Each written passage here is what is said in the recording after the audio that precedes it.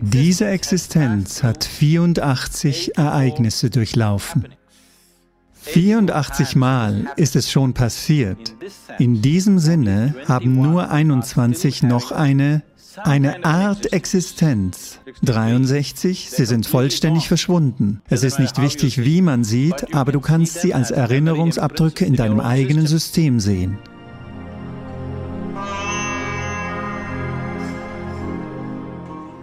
»84« ist eine bedeutende Zahl heute in unserem Leben, ob wir uns dessen bewusst sind oder nicht.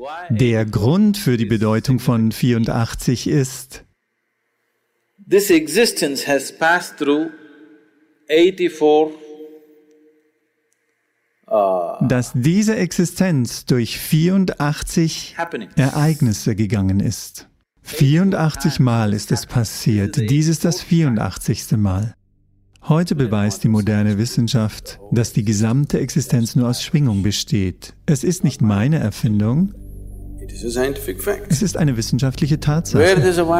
Wo es eine Schwingung gibt, muss es auch ein Geräusch geben. Ja? Ist es in Ordnung? Ich versuche Schritt für Schritt logisch vorzugehen. Es gibt andere Wege, die man gehen kann. Nur mit diesem kann ich es dir auf eine andere Art und Weise zeigen. Aber wir wollen Schritt für Schritt vorgehen. Wo es Schwingung gibt, gibt es zwangsläufig auch ein Geräusch. Ist das so? Also,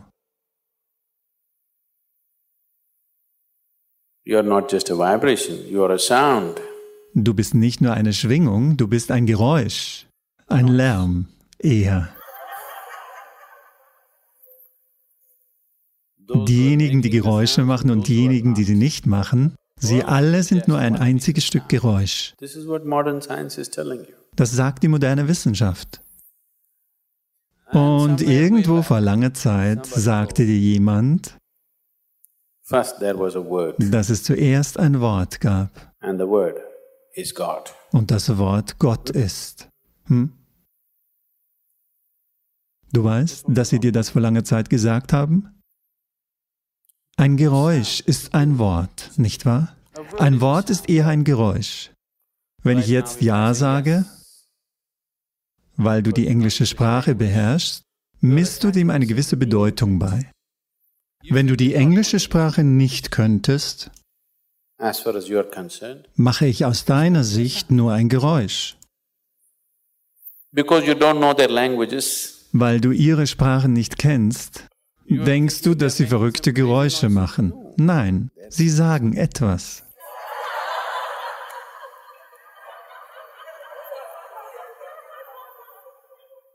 Wenn ich in einer Sprache spreche, die du nicht kennst, würdest du natürlich denken, dass ich verrückte Geräusche mache. Ist es nicht so? Wenn ich jetzt in Tamil spreche, oder Kannada oder Telugu oder einer anderen Sprache, die du nicht kennst, würdest du denken, dass ich irgendeine... Du weißt nicht, ob ich wirklich eine Sprache spreche oder irgendeinen Unsinn erfinde. Ist es nicht so? Ja. Das Wort ist also nur ein Geräusch. Sie sagten also, dass das Wort Gott ist.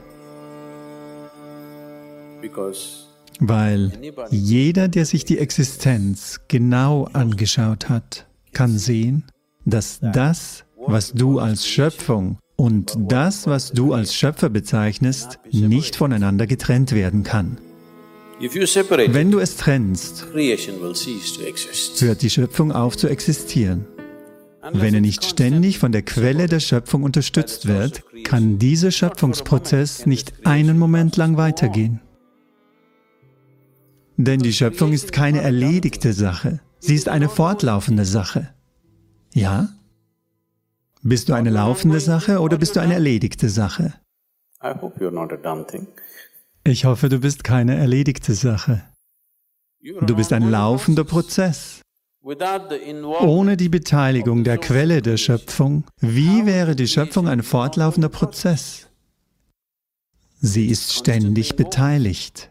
Sie kann nicht getrennt werden. Also deshalb haben sie gesagt, dass es zuerst das Wort gab. Das bedeutet, von der totalen, unmanifestierten Existenz, als sie sich zu manifestieren begann, die erste Sache, die passierte, war Klang. Selbst die Wissenschaftler sind sich einig, dass es ein großer Knall war. Ein Knall bedeutet ein Geräusch, richtig? In Indien wird es sehr schön ausgedrückt. Der erste und einzige Gott, der in diesem Teil der Welt existierte, war Rudra. Rudra bedeutet wörtlich übersetzt einer, der brüllt, ein Brüller. Deshalb nannten sie ihn Rudra, weil das der Beginn der Schöpfung ist, weil es ein Gebrüll ist. Die Wissenschaftler nennen es einen Knall. Jetzt ziehen die Wissenschaftler die Knalltheorie zurück, diese Urknalltheorie, und sagen, es habe eine Reihe von Knallen gegeben. Ein aktuell sehr populärer Physiker, der sehr populäre Bücher geschrieben hat, hat vor kurzem ein Buch geschrieben. Ich habe es nicht gelesen, ich habe ihn getroffen. Er hat ein Buch mit dem Titel Endloses Universum geschrieben. Ja, endloses Universum. Die Wissenschaft hat immer geglaubt, dass alles einen Anfang und ein Ende hat. Nun sprechen die Physiker von einem endlosen Universum. Das yogische System hat immer von einem sich ständig ausdehnenden Universum gesprochen. Zum ersten Mal beginnen führende Physiker zu erkennen, dass es keinen Anfang und kein Ende gibt. Es ist ein endloses Universum. Es ist eine populäre Theorie, die derzeit in der wissenschaftlichen Gemeinschaft verbreitet ist, dass das Universum endlos sein könnte. Als ich mich also mit ihm unterhielt, fragte ich ihn, ist es möglich, dass es kein Knall war, sondern ein Brüllen, ein kontinuierliches Brüllen? Er dachte darüber nach, schaute sich viele Dinge an und sagte dann, es ist möglich. Vielleicht war es nicht nur ein Knall, sondern ein Gebrüll. Es geschah nicht in einem Augenblick, es brüllte eine gewisse Zeit lang und langsam begann die Schöpfung zu geschehen. Die erste Form also, der erste Gott, war als der Brüller bekannt. Rudra bedeutet Brüller. Also fragte ich, wie oft hätte er Ihrer Meinung nach brüllen können? Er sagte, wir können es nicht sagen. Wir können es nicht sagen, weil wir keine Möglichkeit haben zu wissen, wie oft. Aber offensichtlich hat er mehr als einmal gebrüllt. Dann sagte ich, wenn deine Forschung dich eines Tages dorthin führt, behalte dies als Anhaltspunkt. Er hat 84 Mal gebrüllt. Er fragte, woher weißt du das? Auf welcher Grundlage sagst du das? Ich sagte, wenn ich in mein System schaue, dann sage ich, dass die Schöpfung 84 Mal gebrüllt hat. Und sie wird noch weiter brüllen, viele Male mehr. Sie wird maximal 112 Mal brüllen. Wenn sie das letzte Mal brüllt, dann wird es keinen Anfang und kein Ende geben. Es wird eine ewige Schöpfung sein. Das ist zu weit. Aber ich sagte ihm, du hältst diese 84 als eine Art Wegweiser und du hast Maschinen und Mathematik. Ich habe nicht gelernt, 1 plus 1 wie viel? Du hast all diese Dinge gelernt. Arbeite du eines Tages daran. Wenn du eines Tages zu einer Zahl kommst, wirst du zu dieser Zahl kommen. Es wird 84 sein. Wie ist das möglich? Fragte er. Ich sagte, sieh, wenn du heute einen Baum fällst, schauen die Leute in die Baumringe und sprechen über die letzten 1000 Jahre, wann die Dürre stattfand, wann ein übermäßiger Regen, wann ein Feuer passierte, über alles, richtig? Wenn du mit deinem Bewusstsein in dieses System eingreifst, wird die Geschichte dieser Schöpfung selbst in dieses hier geschrieben. 84 Mal hat die Schöpfung gebrüllt. Wir befinden uns in diesem 84. Gebrüll. Was als Ergebnis dieses 84. Gebrülls geschehen ist, wo wir sind. Von den 84 Schöpfungen, die geschehen sind, sind 83 geschehen, diese hier geschieht gerade. Von diesen, so wie die Schöpfung im Gange ist auch die Auflösung im Gange. So begann der Auflösungsprozess für einige Schöpfungen und sie begannen sich aufzulösen und aufzulösen und aufzulösen.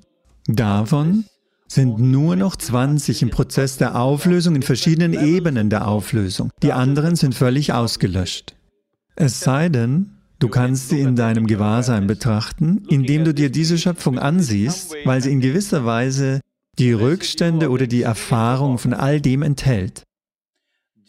So wie du deine Lebenserfahrung in alles, was du tust, hineinträgst, so hat auch der Schöpfungsprozess die Erfahrung jeder Schöpfung in die nächste und die nächste getragen, obwohl sie völlig unterschiedlich sind, auch wenn sie ganz anders sein mögen.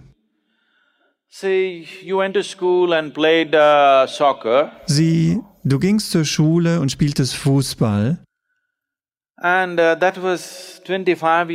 Und das war vor 25 Jahren. Nun ist es plötzlich passiert, dass du 45 Jahre alt bist und ein Einbrecher in dein Haus eingedrungen ist. Wenn ein Einbrecher in dein Haus eindringt, wirst du nicht so Kea machen. Du wirst so machen.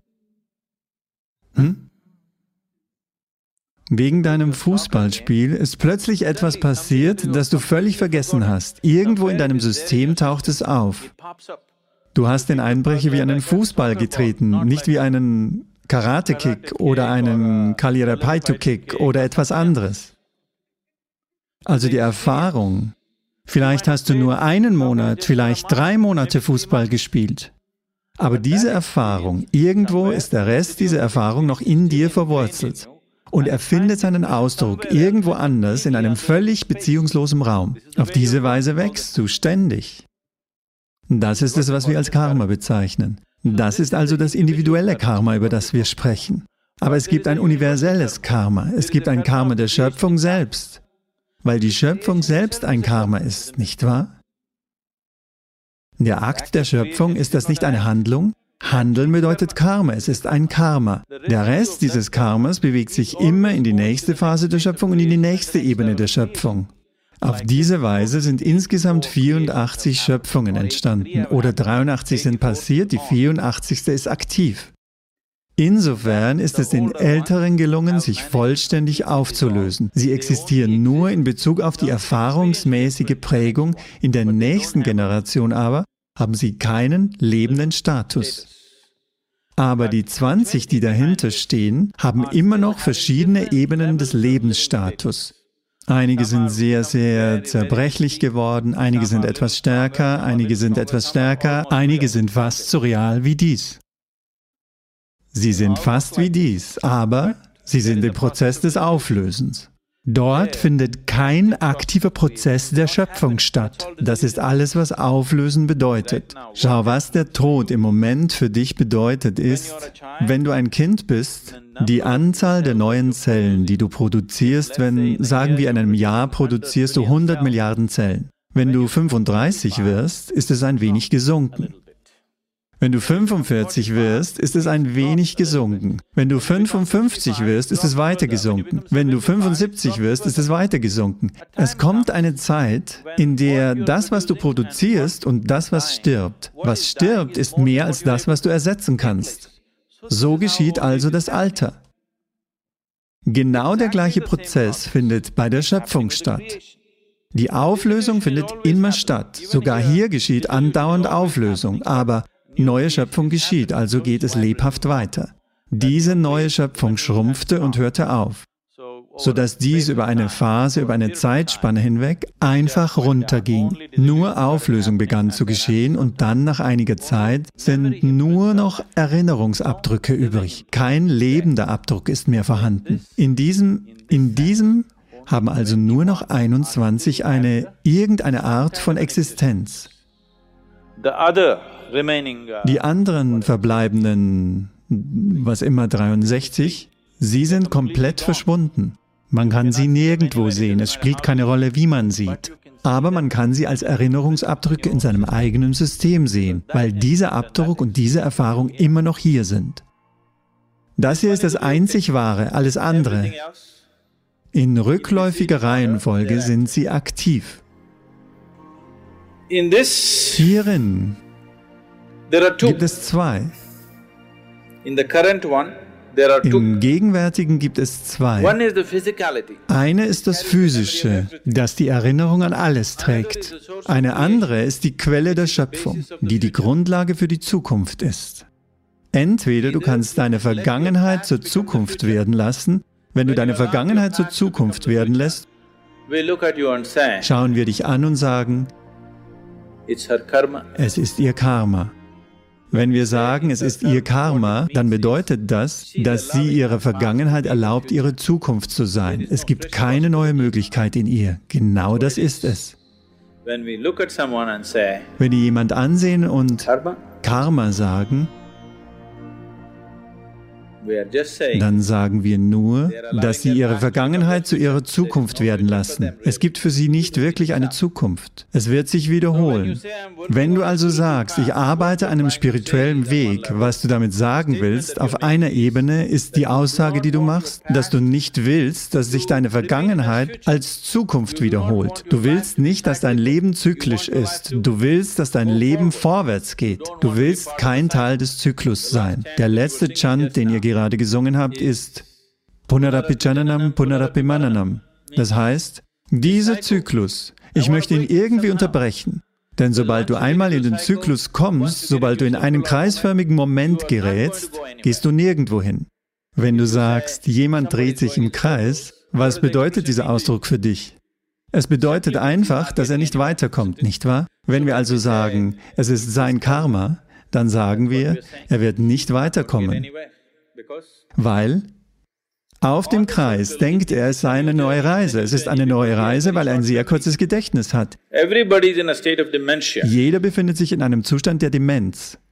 Was vor der Gebärmutter seiner Mutter liegt oder was in der Gebärmutter seiner Mutter liegt, daran kann er sich ebenfalls nicht erinnern. Sie befinden sich in einem Zustand der Demenz, sodass der Kreis neu aussieht. Jedes Mal, wenn sie ihn durchlaufen, sieht er neu aus.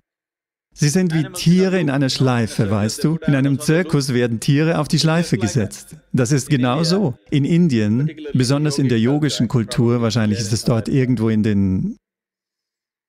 Vielleicht ist es in den Yoga-Sutras selbst, dieses Beispiel. Sie werden mit dem Ochsen in der Ölmühle verglichen. Was sie den Ochsen in der Ölmühle antun ist, sie machen sie blind, das heißt, sie verbinden ihnen die Augen. Sie binden etwas über ihre Augen oder sie binden alles so und lassen es einfach. Und es ist auf einer Ölmühle.